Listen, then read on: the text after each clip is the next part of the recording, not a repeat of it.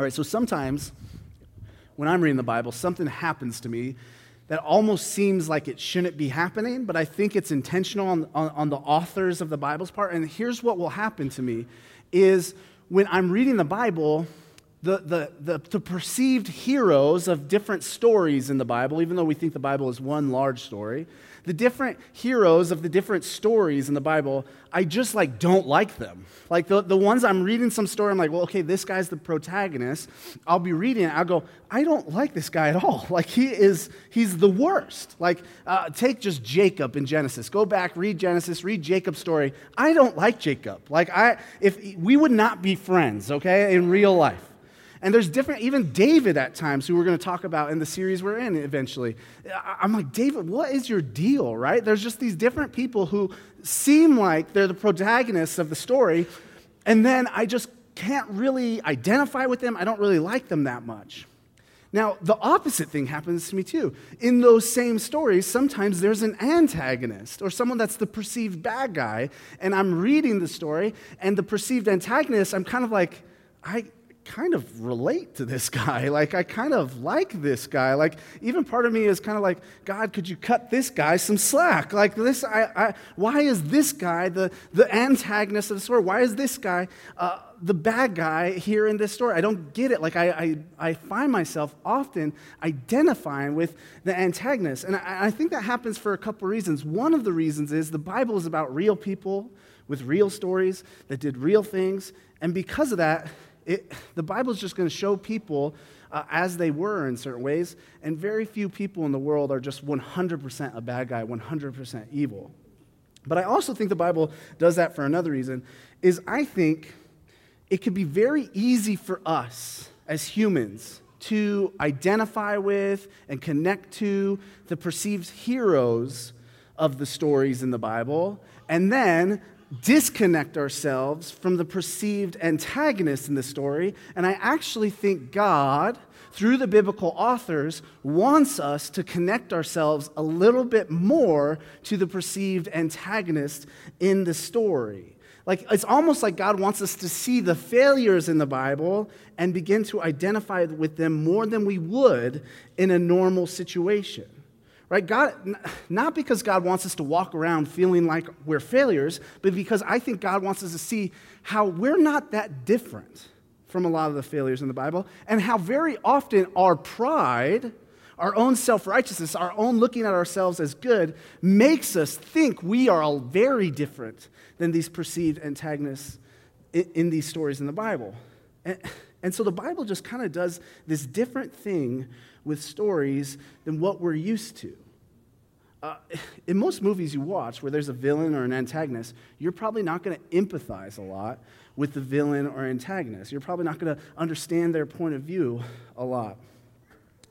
But in the Bible, you're going to find that you do sympathize, you do empathize, you do understand, you do identify with. And that's exactly, for me, what happens today in this part of 1 Samuel that we're in. So right now we're in this series called We Want a King. And this whole series is going to look at the first three kings of Israel. And so we're in 1st and 2nd Samuel, and we'll be in 1 Kings a little bit, looking at these first three kings. And we've been looking at this king, Saul. And every time I read chapters 13 and 14, where we'll be at today, and I read about Saul's failures as a king and what kind of begins to set his trajectory as a king, I can't help but sympathize with Saul. I can't help but read these stories and go like, what's the problem, God? Like, he's trying his best here. He's doing what he can. And there's even part of me that goes, God, cut Saul some slack here. But I think Saul and his story was purposely written this way so that we wouldn't do what I said we normally do, so that we wouldn't stop ourselves from identifying with Saul. I think, in fact, we should sympathize with Saul. I think we should try to understand Saul, and I think we should see ourselves in Saul. It's almost like by sympathizing with Saul, by identifying with Saul as we read these chapters, it's almost like seeing how God humbled Saul will help us to know how God humbles us at times. It's almost by seeing how God has worked in Saul's life, it will help us to see how God is working in our lives at times. But if he was just a villain and an antagonist and we just ignored him, we, I think, would miss out on seeing how God very often works in our lives. And so here's what we're going to do today. We're going to be in 1 Samuel. We're going to be in chapters 13 and 14. And we're going to look at these failures of Saul and see what we can learn. And so the first part of the sermon, we're just going to be going through 13 and 14 together. And so I'm going to read some parts. I'm going to summarize some parts. It's going to be a long, fun story time, all right? One of the best things about the Bible is it is full of stories, and it's inviting you into the grand story of the universe. And so I think sometimes we go, just get to your points. And I go, it's good for us to just kind of be enveloped in the story. So we'll spend the first bit of the sermon just enveloped in the story of chapters 13 and 14. And then we're going to pull 3 things from 13 and 14 that we can learn. And really, kind of the thrust of what we're learning today is we're going to see how kind of God has been interacting with Saul. And these 3 things that we're learning are going to help us relate to God in healthier ways. Instead of relating to God in a lot of unhealthy ways, which a lot of us do, whether we want to admit it or not, I think the 3 things that we're going to learn today will help us learn to relate to God in healthier ways. Does that make sense? All right. Let's hop into it. A quick recap of where we've been. Like I said, we're in this We Want a King series. So far in the series, here's what's happened. The Israelites have cried out for a king. They've seen that all the nations around them have a king, and they said, we want a king like they have. And so God and Samuel give them this king, and they give them this guy, Saul. And Saul is this Thor-like looking guy. Like he is going to be the guy that's casted in Thor 3500 BC or whatever. And so Saul is just everything you want in a king. He's big, he's strong, he's good looking. He's who they want as their king. So they make him king. God really makes him king. And even we begin to see God use Saul. We saw this last week, rescuing the Israelites from danger from different people. And so that's where we've been at the story. They want a king. They got a king. He's even doing some kingly things. But today, we're going to see what happens with Saul and that he's not as kingly as God would have hoped, I think, even. So 1 Samuel 13, we won't read there, kind of like to give you a little summary of how 1 Samuel 13 starts. It starts actually with King Saul's son. So apparently King Saul has an adult son, and his name is Jonathan. And I just love Jonathan. When I read the stories about Jonathan throughout 1 and 2 Samuel, or 1 Samuel really, I love Jonathan. But Jonathan, he's just kind of this foolhardy, adventurous, happy-go-lucky guy. At least that's how I read him. And so Jonathan is here in Israel, and he sees this Philistine garrison, this Philistine fortress. And basically how it worked back then was, there was different nations, sure, but a lot of these nations kind of operated like nomadic warlords. And they would kind of just travel in groups and take what they wanted, set up fortresses where they wanted. And so the Philistines had set up shop in Israel or near Israel at the time, and they're just taking whatever they want from Israel. In fact, they're taking whatever they want so much so that they're taking all the iron out of the land. Israel has no iron, okay? So anyways, there's this garrison, and Jonathan takes a little crew of guys, and they go to this little fortress, and they defeat this garrison of people. And then Jonathan comes back, and the Israelites are pretty stoked about it. King Saul, his dad, hears about it, and they're like, all right, this is cool, this is great, and they kind of start gathering together. The Philistines, though, they hear about it, and they're a bigger, more powerful nation, and they're not about to let Israel keep punking on them like this. So they go and they gather a big army all together. It says in the beginning of 1 Samuel 13, it says they had 30,000 chariots. They had 6,000 horsemen. I don't know if they had horses. I assume so. And then a whole bunch of other fighters. Shoobies, just walking around, right? They had just this massive force of people facing Israel, and the Philistines gathered together near Israel, in Israel, and parts of Israel. And so Israel's kind of in a bad spot. They've got no iron, as the story is going to tell us, because the Philistines have a monopoly on iron. In fact, what iron they do have is only in 2 swords. Jonathan's got one and Saul's got one. The rest of the weapons that Israel is using is just like farming weapons. And so we've got a small group of Israelites who are reacting to this battle that Jonathan had, and the Philistines, a huge group of Philistines, have gathered to essentially go to war with Israel. So Israel's in a tight spot. And so we'll read verse 8, where our story picks up with King Saul and some of these Israelite warriors waiting for what to do next. Verse 8 says this: He waited 7 days, the time appointed by Samuel. So King Saul waited 7 days, the time appointed by Samuel. But Samuel did not come to Gilgal, and the people were scattering from him. So Saul said, "Bring the burnt offering here to me and the peace offerings." And he offered the burnt offering. As soon as he had finished offering the burnt offering, behold, Samuel came. And Saul went out to meet him and greet him. Samuel said, What have you done? And Saul said, "When I saw that the people were scattering from me, and that you did not come within the days appointed, and that the Philistines had mustered at Michmash, I said, now the Philistines will come down against me at Gilgal, and I have not sought the favor of the Lord. So I forced myself and offered the burnt offering." And Samuel said to Saul, "You've done foolishly. You have not kept the command of the Lord your God, with which he commanded you. For then the Lord would have established your kingdom over Israel forever. But now your kingdom shall not continue. The Lord has sought out a man after his own heart, and the Lord has commanded him to be prince over his people, because you have not kept what the Lord commanded you." Okay, so we'll stop there. So apparently, before they were to go battle the Philistines at Michmash, before they were to go do that, Samuel, kind of like the chief priest of Israel at the time, who acted as a judge, who made this transfer of power with the king happen, who was a voice of the Lord, he was a prophet, Samuel says. He said, "Hey, listen, before you go into the battle, I'm going to come in 7 days, and we're going to do some offerings, some sacrifices to the Lord together. I need you to wait for me. Don't go into battle before that." You know, a lot of times in Israel, this was a way to say, hey, let's make sure we're relying on God before we go into this thing that we could very easily rely on ourselves. So Saul's waiting around. 7 days come, no Samuel. Israelites are going AWOL. His army's getting smaller. He's seeing gold gleam off of the chariots of the Philistines into the distance, and he's going, I got to do something here.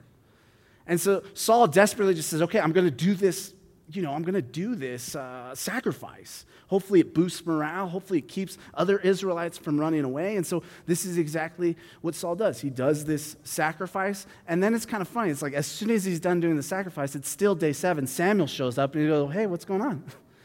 What's happening here?" And Saul goes, "Listen, I'm freaked out. People are leaving. I know we're supposed to do this thing, so I just did this thing. I did the sacrifice." And it gets really intense, and Samuel gives him this intense punishment, and he just goes, "Listen, your kingship is ending with you. You're not going to have a dynasty." Essentially, he's saying your sons will not be king over Israel. There's going to be some other guy, and potentially he's going to have the dynasty because you did this. And it's moments like this in the Bible where I was talking about earlier, where it's hard for me not to sympathize with Saul and kind of understand Saul and identify with Saul, right? Saul is in a tight, scary situation. He knows that Samuel is coming to do these sacrifices, and so Saul says, hey, I'm just going to do what I think is right. Now, I think that Saul probably was doing it in some wrong ways, and we'll talk about that here in a bit. But I can really identify with Saul here. But there's a few problems with Saul's heart here. One problem with what Saul was doing here is this sort of work of making a sacrifice in that time, in that place, in the people of God, this was not kingly work. This was priestly work. And God was pretty serious at the time about priestly work. He wanted to show how holy and set apart he was, and so he had a lot of the holy and set apart sacrifice type work for the priests. And so when King Saul is doing this, he's essentially kind of usurping God's authority and saying, hey, now I'm a priest too. I'm not just a king like you made me, God. I'm also a priest too. So Saul's heart is wrong in that way. So the second thing is Saul not listening to Samuel and waiting like he should would be kind of akin to Saul not listening to God. At that time and in that place and in that particular situation, the commandment that Samuel had given Saul was a commandment from God, essentially. Like, hey, don't do this sacrifice till I come. And so Saul was essentially not listening to God by doing that. And then 3, Saul, to me, the sacrifice, it doesn't seem like this kind of good-natured, faithful heart. And you can kind of see this in the rest of the story as we go on. It's not like he's like, well, we got to worship God before we go. Saul's kind of like, hey, I'm really scared. I know this kind of religious stuff seems to embolden the people, so I'm going to do this thing so less people scatter and less people run away. And so there's a lot going on in Saul that we can't see. There's a lot going on in him that's not right. And so when Samuel shows up, he's like, dude, this is it, man. This is the last straw. You can't do stuff. The king, like, you are the last king in your line. There won't be kings after you. But that being said, I can sympathize with Saul. This battle's about to happen. It's scary. He needs everyone to stay calm. And he thinks maybe this sacrifice will help the people set their eyes on God, have some peace. Well, what's also interesting is Samuel says all this kind of warning to Saul. He kind of says, here's the punishment. And it kind of seems, the way the rest of the story goes, it kind of seems like Saul doesn't really even care. Because verse 14 happens, and Samuel's saying, hey, this is what's going to happen to you. And then verse 15, Saul's like, let's get ready for battle. Right? No response to Samuel. Now, I'm sure he responded. I'm sure there was something there. But I think the way that the author is writing this is trying to say, look, Saul didn't really care much about what Samuel was saying. And so Saul starts counting the men. He starts gathering the men. And in fact, he moves all the men closer to Michmash in order to fight the Philistines. And they stop. And our story picks up in 14 in the first couple of verses. And so Saul didn't really care what Samuel said. He's moved the army closer. And then here's what's happening as they're kind of waiting to fight the Philistines. Chapter 14, verse 1. One day, Jonathan, the son of Saul, said to the young man who carried his armor, come, let us go over to the Philistine garrison on the other side. But he did not tell his father. Saul was staying in the outskirts of Gibeah in the pomegranate cave at Migron. Okay, let's pause there. Okay, so the Israelite armies moved closer to the Philistines. And now we have a picture of Jonathan and we have a picture of Saul. Now, what the biblical author is trying to do here is give us a contrast.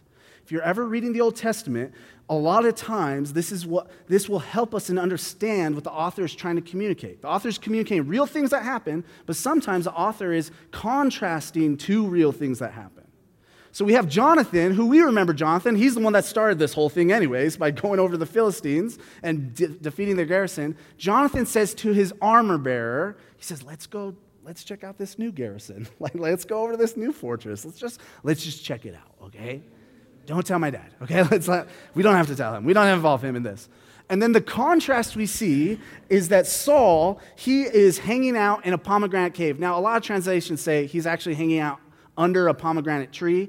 I don't know why the ESV made this choice. I probably think it's a tree. I haven't heard of too many pomegranate caves, but that's neither here nor there. If there is, it sounds awesome. So Saul is hanging under a pomegranate tree. He's moved the troops closer, and then he sits under a pomegranate tree. This is a contrast. Jonathan is moved to action, to rescue, to exploration. Saul's just sitting under a tree in comfort. So there's this contrast happening that the author wants us to see. And so then throughout this chapter, we're going to see this kind of contrast between Jonathan and Saul. So Jonathan, his armor bearer, says, okay, let's do it. So they go up to this garrison, and they find out that this fortress, or whatever they've set up, the Philistines have set up, is kind of like at the top of a cliff. And Jonathan and his armor bearer, they're kind of in this mountain pass, right, in between two cliffs, and the Philistines are at the top of the cliff. And then we see Jonathan come up with this very interesting plan in verse 6. I'm going to read verse 6 through 10. Jonathan said to the young man who carried his armor, come, let us go over to the garrison of these uncircumcised. It may be that the Lord will work for us, for nothing can hinder the Lord from saving by many or by few. And his armor bearer said to him, do all that's in your heart, do as you wish. Behold, I'm with you, heart and soul. Then Jonathan said, behold, we'll cross over to the men, we'll show ourselves to them. If they say to us, wait until we come to you, then we'll stand in our place, and we'll not go up to them. But if they say, come to us, then we'll go up.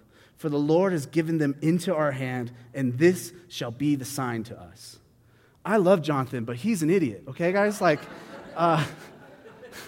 He's so foolhardy. Like, if I'm the armor bearer in this situation, the armor bearer is like, all right, dude, I'm all in. And then Jonathan says the plan. If I'm the armor bearer, I'm going, hey, I love the plan. I love it. I love you. I love your enthusiasm. I was hoping for something a little sneakier, like just a little bit sneakier of a plan. If we could rework that, that would be great. Also, like, I'm not a big fan of they have the higher ground. Like, I'm not a big fan of coming from the lower ground, Jonathan. Like, I've seen Star Wars. It's not going to go well. We're going to get chopped up, man. Like, that's what I'm doing if I'm the armor bearer. But that's not what the armor bearer does. But that's what I would have said to Jonathan in this situation. So, verse 11, they move forward with the plan. So, both of them showed themselves to the garrison of the Philistines. And the Philistines said, look, the Hebrews are coming out of the holes where they've hidden themselves. And the men of the garrison hailed Jonathan and his armor bearer and said, come up to us and we'll show you a thing. And Jonathan said to his armor bearer, all right, come up after me, for the Lord has given them into the hand of Israel. Then Jonathan climbed up on his hands and his feet, and his armor bearer after him, and they fell before Jonathan, and his armor bearer killed them after him. And that first strike which Jonathan and his armor bearer made killed about 20 men within, as it were, half a furrow's length in an acre of land. And there was a panic in the camp, in the field, and among all the people. The garrison and even the raiders trembled. The earth quaked, and it became a very great panic. Okay, we'll stop there. So the plan works. Somehow, even we find out there's climbing involved, like straight up mountain climbing, right? That's where I'd be like, no, I literally can't do this plan. Like, I can't do this plan, man. And so they're climbing, they get up to the top, and somehow they beat a bunch of guys. They kill a bunch of guys, they win the battle. Either the best timed earthquake ever happens, or God makes an earthquake happen. So that the Philistines start panicking, they start freaking out, they start scattering, they start running away, and then meanwhile, over at the pomegranate tree, Saul's watchmen see this, and they go, what is that Jonathan climbing a mountain? Like, and also, what do they use? How are they watching? Binocular? Like, maybe they're just putting their hands like this. I don't know, but they're seeing it. And they say, hey, Saul, like, something's happening over there. They're scattering. I think this is the time. Let's go, kill. Let's go fight. Let's go do this. And Saul's like, oh, okay. You're right. Let me count everybody again. 1, 2, 3, 4. And then he goes, Ahijah's the priest. He goes, hey, bring the Ark of the Covenant. I have this kind of Indiana Jones type plan. I want to bring that with. Bring the Ark of the Covenant. 5, 6. And so eventually everything gets sorted out. They start going that way and they start winning some battles. And I think on the way to the battle, Saul comes up with what has to be the dumbest rule maybe ever. And he says this to everybody. He goes, hey, we're going to go fight the Philistines, but to make it extra special, to give us some more of that God power juice stuff, everybody's fasting today, okay? Nobody eats. And so Saul comes up with this command. He says, nobody can eat today. Everybody's fasting the Lord. As we fight the Philistines, we're going to fast. Okay? And if you don't fast, you'll get executed. Okay? So the Israelites are, man, I should have left earlier. But so they keep going. They start fighting. They're winning the battle. They're pushing the Philistines back out of Michmash. Jonathan didn't hear this command from his dad. He's out there fighting, doing Jonathan things. And so he finds some honey, as you're apt to do if you're in the Bible. And so he finds some honey. I've never found honey in my life, but Bible characters is every day. So he finds some honey. He eats it. And the guys with him heard his dad's command, dude, Jonathan, you can't eat. We're not supposed to eat. You're going to get executed. Your dad's going to kill everybody. And Jonathan's just my dad's stupid. That's a dumb rule. That's a dumb rule. Look how good I look right now. I feel so good. You could go read it. That's a pretty equal paraphrase. And so then another crew, they're like, well, we're going to eat too. And so they even eat in ways that Israelites weren't called to at the time. And so they win the battle. They come back. They're debriefing. It's found out that Jonathan's eating. Saul uses some more religious actions and items to kind of put this forth and prove that Jonathan had been eating. And so Saul is like, well, I made this dumb rule that I don't have to make, but I made it, so I have to kill my son now. And so Saul is getting ready to execute his son. And the Israelites, I think they're just like, boo! Don't do it, man. That was a dumb rule, okay? We're all good. He kind of won the battle. I don't know if you saw that part. He did this stuff, all right? You still got pomegranate juice on you. And so, this is kind of and so then luckily Saul isn't prideful enough that he goes, no, I won't listen. But Saul goes, okay, I won't execute my son over this dumb rule I made. And so this is kind of chapters 13 and 14 of 1 Samuel. And we're seeing Saul's failures start to stack up, right? He doesn't listen to Samuel in the first place, which is not listening to God. He seems to use religion and religious acts superstitiously almost. And I would even say he uses religion manipulatively to the people of Israel. He seems kind of inactive, fearful, cowardly. When he's the king, this is his responsibility in a lot of ways. He makes these dumb, unhelpful rules up, and he's even willing to execute his son to follow through with that. And before the whole him executing his son thing, I still can really kind of sympathize with Saul. I can kind of go, man, that's a tough situation, right? I would have been one of the AWOL people, right? So I can kind of go, okay, God, would you cut this guy some slack? And so I see myself in Saul maybe more ways than I'd like to admit. And maybe I'm just more sinful than I'd like to admit. But what can we learn from these chapters then? What can we learn from these chapters that describe Saul's failures? I think there's at least 3 things that we can learn. The first thing is this. Sometimes people that look good on the outside are inwardly a mess.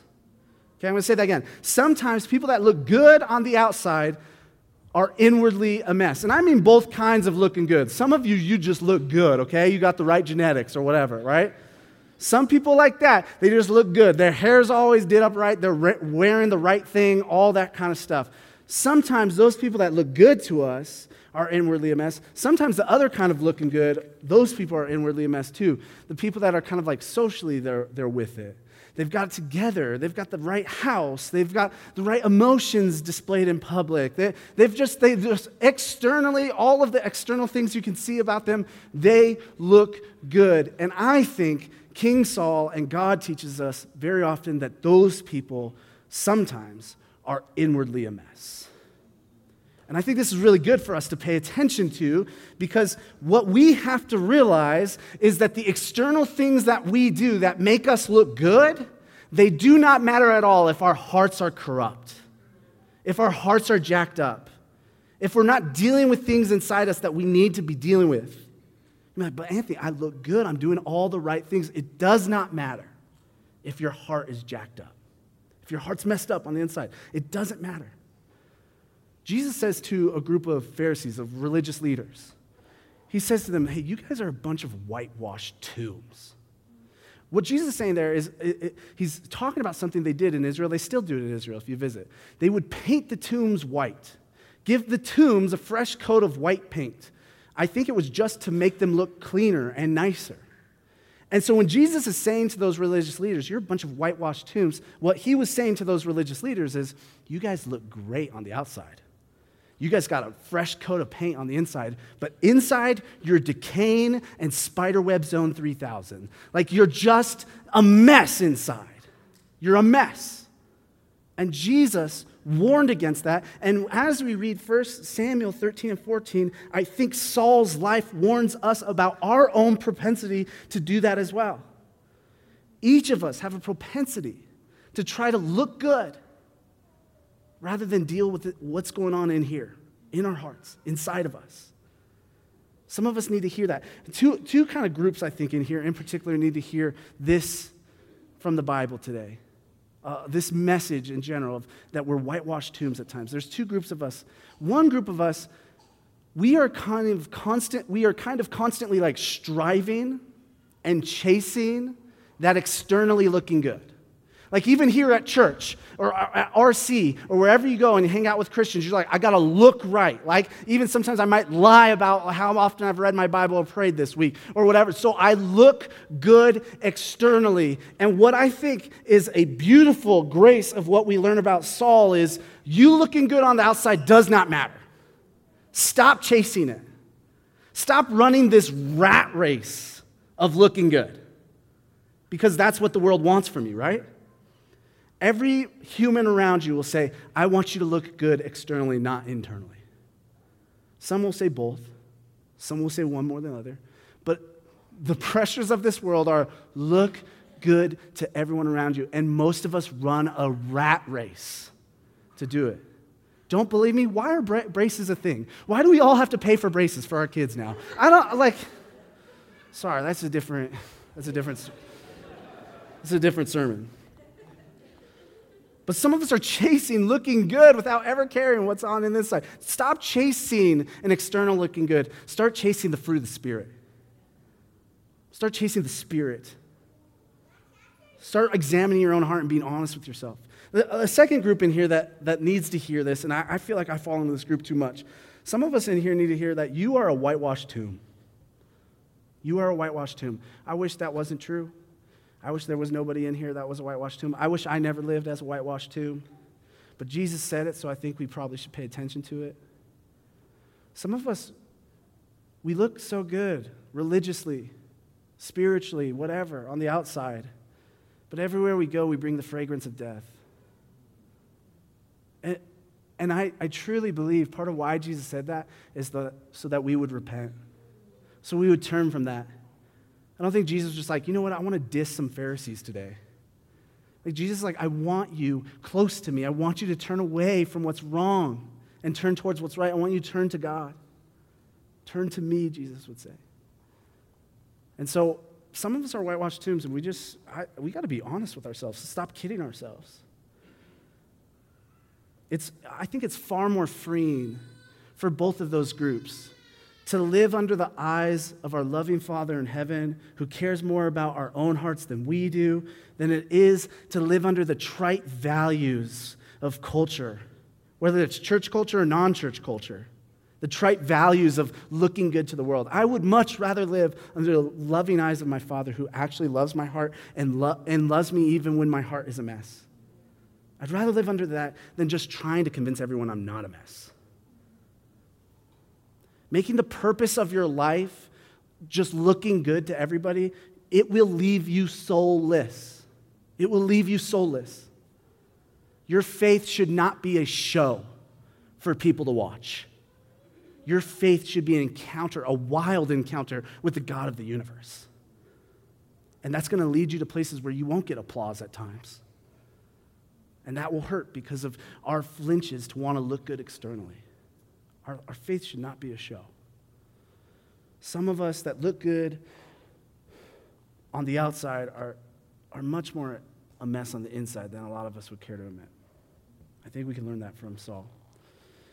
The second thing I think we can learn from this passage, and I'll do this one quickly, and I don't know any better way to put this, and by don't know, I mean I didn't work hard enough to come up with a better way to put this, but I think you learn this in this passage is don't pimp out God. Okay, a little PG-13 there, but don't pimp out God.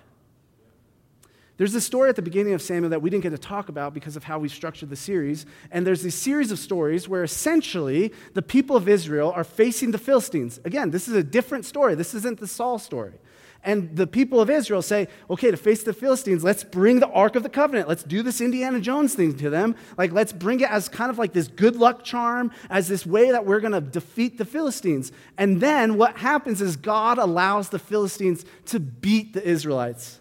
And God even allows the Philistines to take the Ark of the Covenant. This is like the most holy item in all of Israel. This is the manifest presence of God. But God was willing to let an enemy group of people take that covenant, or that Ark of the Covenant, in order to let Israel know a message that he can't be pimped out. And then Saul seemingly forgets recent history, and he does the exact same thing. Ahijah, go get the Ark of the Covenant. It will be good luck. It will help us. it seems like what God wants to communicate to his people is, don't use me for your success. Don't try to use me like a genie. Don't try to use me as a good luck charm. I'm not that. Church, you can't pimp out God. And I think that's an important message for all of us to hear, because I know a lot of us, we come to church because it's some form of pimping God out. It's some form of hoping that if I do these right things or do these things, then God will bless me in these ways or he'll give me these things. And the reason you need to hear this message is because you're going to get disappointed with God very soon, because he doesn't work like a good luck charm. He doesn't work like a genie. God is God. He's good. He'll bless you. He'll give you good things. But he doesn't work like a good luck charm. He's not here for what your perceived things, for what you want out of life. He's got a grand, beautiful story he's telling of rescue, and he's inviting you into that. Too many of us, we have this relationship with God very similar to Saul's relationship with God, where we want to use God to get us ahead in life or to get us what we want out of life. And I just want to warn you, that way of relating to God will disappoint you in the end, because God will not relate to you in the same way. So if you see that in yourself, begin to choose to relate to God in healthier ways. It's like, so a bunch of us, in moments like this, when I say things like this, it could be very, well, I do that, so maybe I'm not a Christian, or maybe I shouldn't be here anymore. No, that's not it. Just stop doing that. Just choose to relate to God in healthier ways. We all have a propensity to do that. I can't tell you how many prayers I make to God that's like, God, I'll do this if you do this, right? And that's wrong. That's in all of us. But rather than just kind of be discouraged by that, go, okay, what are healthier ways for me to relate to God, to realize who he is? He's not a genie in a bottle, okay? All right, the third thing that I think we can learn from this passage is this. God's grace is more evident in trust than in religious strivings. Okay, I'm going to say that again. God's grace is more evident in trusting him than in religious strivings toward him. The main kind of contrast we see with Jonathan and his father Saul is Jonathan seems to trust God, rely on him. Jonathan, again, I think he's foolhardy, but he trusts God. Whereas Saul, in the story, he seems to have a lot of fear, and he's cowardly, and he does all kinds of things out of that fear. And I think it's important for us to see that very often, this is kind of how we operate in our relationship with God. We strive religiously to get God's grace or love or whatever it is we want from God, and we do it by making sure we do all the right things, or guilt-tripping ourselves about all the ways we aren't doing the right things, or we try to live a very rigid life, and we say this is the only way to God's blessing if we live this very rigid life. But if there's one thing I feel like I've been learning from Scripture over the last year and a half or so, and it's really relearning, is it really seems that God's grace is more evident to me in trust rather than religious striving. Now hear me, I'm not saying God's grace is only with one or the other. I'm actually just saying God's grace is more evident to me when I'm practicing trusting in him rather than practicing some sort of religious striving, hoping to get God to me. God's grace is more evident to me when I'm practicing trust. Here's what's crazy, is when you find your heart vacillating between trust or striving, you'll find very often you will do the exact same kind of thing or moral action or virtuous behavior. It will be the exact same thing, whether you're trusting God or whether you're religiously striving, and yet God's grace will be more or less evident, I think, to you, to yourself. Like you won't be able to see God's grace as easily in religious striving. Do a little thought experiment with me right now. Take any kind of virtue. Take anything you try to do. Like maybe it's like, I don't want to yell at my kids. Maybe I want to be a better friend to this person. Whatever it might be. Take that thing and put it under an attitude and a posture of trusting God. And then also take that same exact thing and put it under a posture of striving religiously to get God to you or to prove yourself to God. And what you'll find is how you see grace, how you see God is totally different.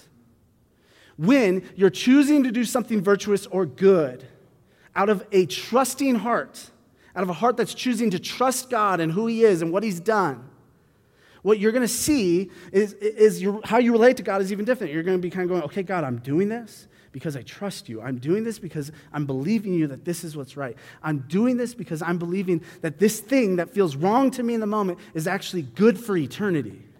God, I'm trusting you that you're showing me what it means to be truly human, so that's why I'm doing this. God, I'm trusting you, God, because I don't even think I can succeed at doing this very often. I need to trust you almost and take your hand, like you need to guide me in order for me to live this out. I just think God's grace is a lot more evident when that's how you're relating to God. If you're striving religiously, doing the exact same thing, you're going to see that virtue as some sort of like spiritual working out. You're going to see that you slip into pride and self-righteousness. You're going to see that you fall into people-pleasing. You're going to see you fall into chasing applause. Or you're going to see that you fall into burnout because it's so hard to strive that way. Or you're going to fall into giving up because it's so hard to strive that way religiously. Or you're going to strive into this, and this is so sad to me. A lot of us fall into thinking that God is only close to us when we have A+ spiritually. When we trust God, God's grace says, I'm close to you even when you've got an F spiritually.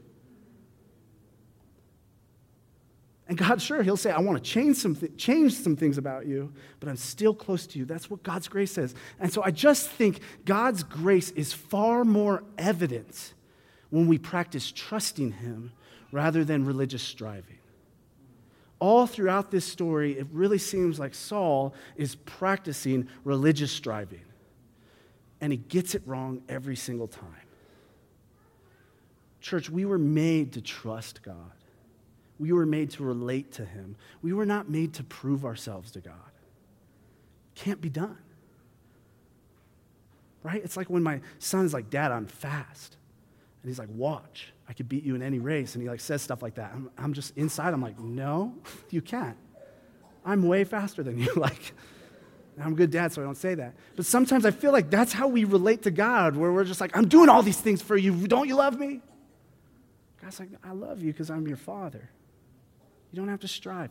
God's grace is just way more evident when we practice trusting Him than religious striving. God loves you because He loves you. He's a gracious Father inviting you to trust rather than to work off your debt. And so I think Saul's failures teach us a lot.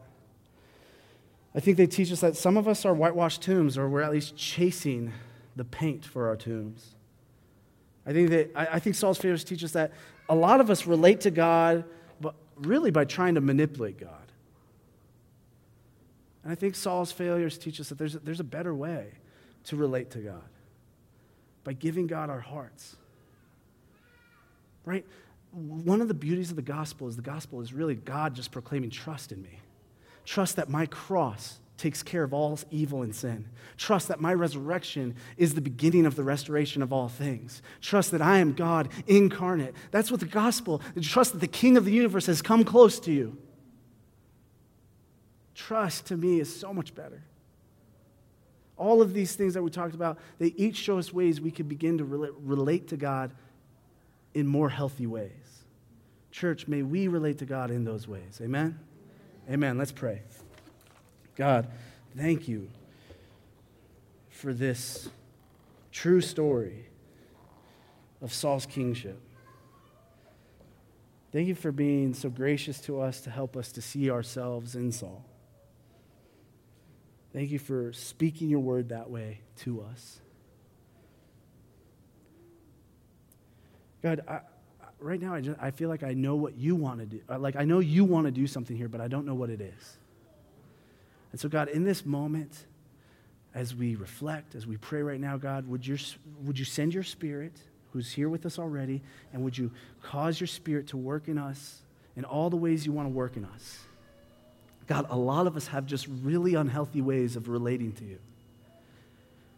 Would you help us to trust instead? Would you help us to turn from those ways? Would you help us to get better? We can't do it on our own. But we want that because we think that's what you have for us, God.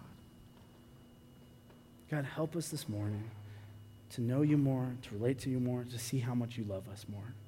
We love you, Lord. Amen.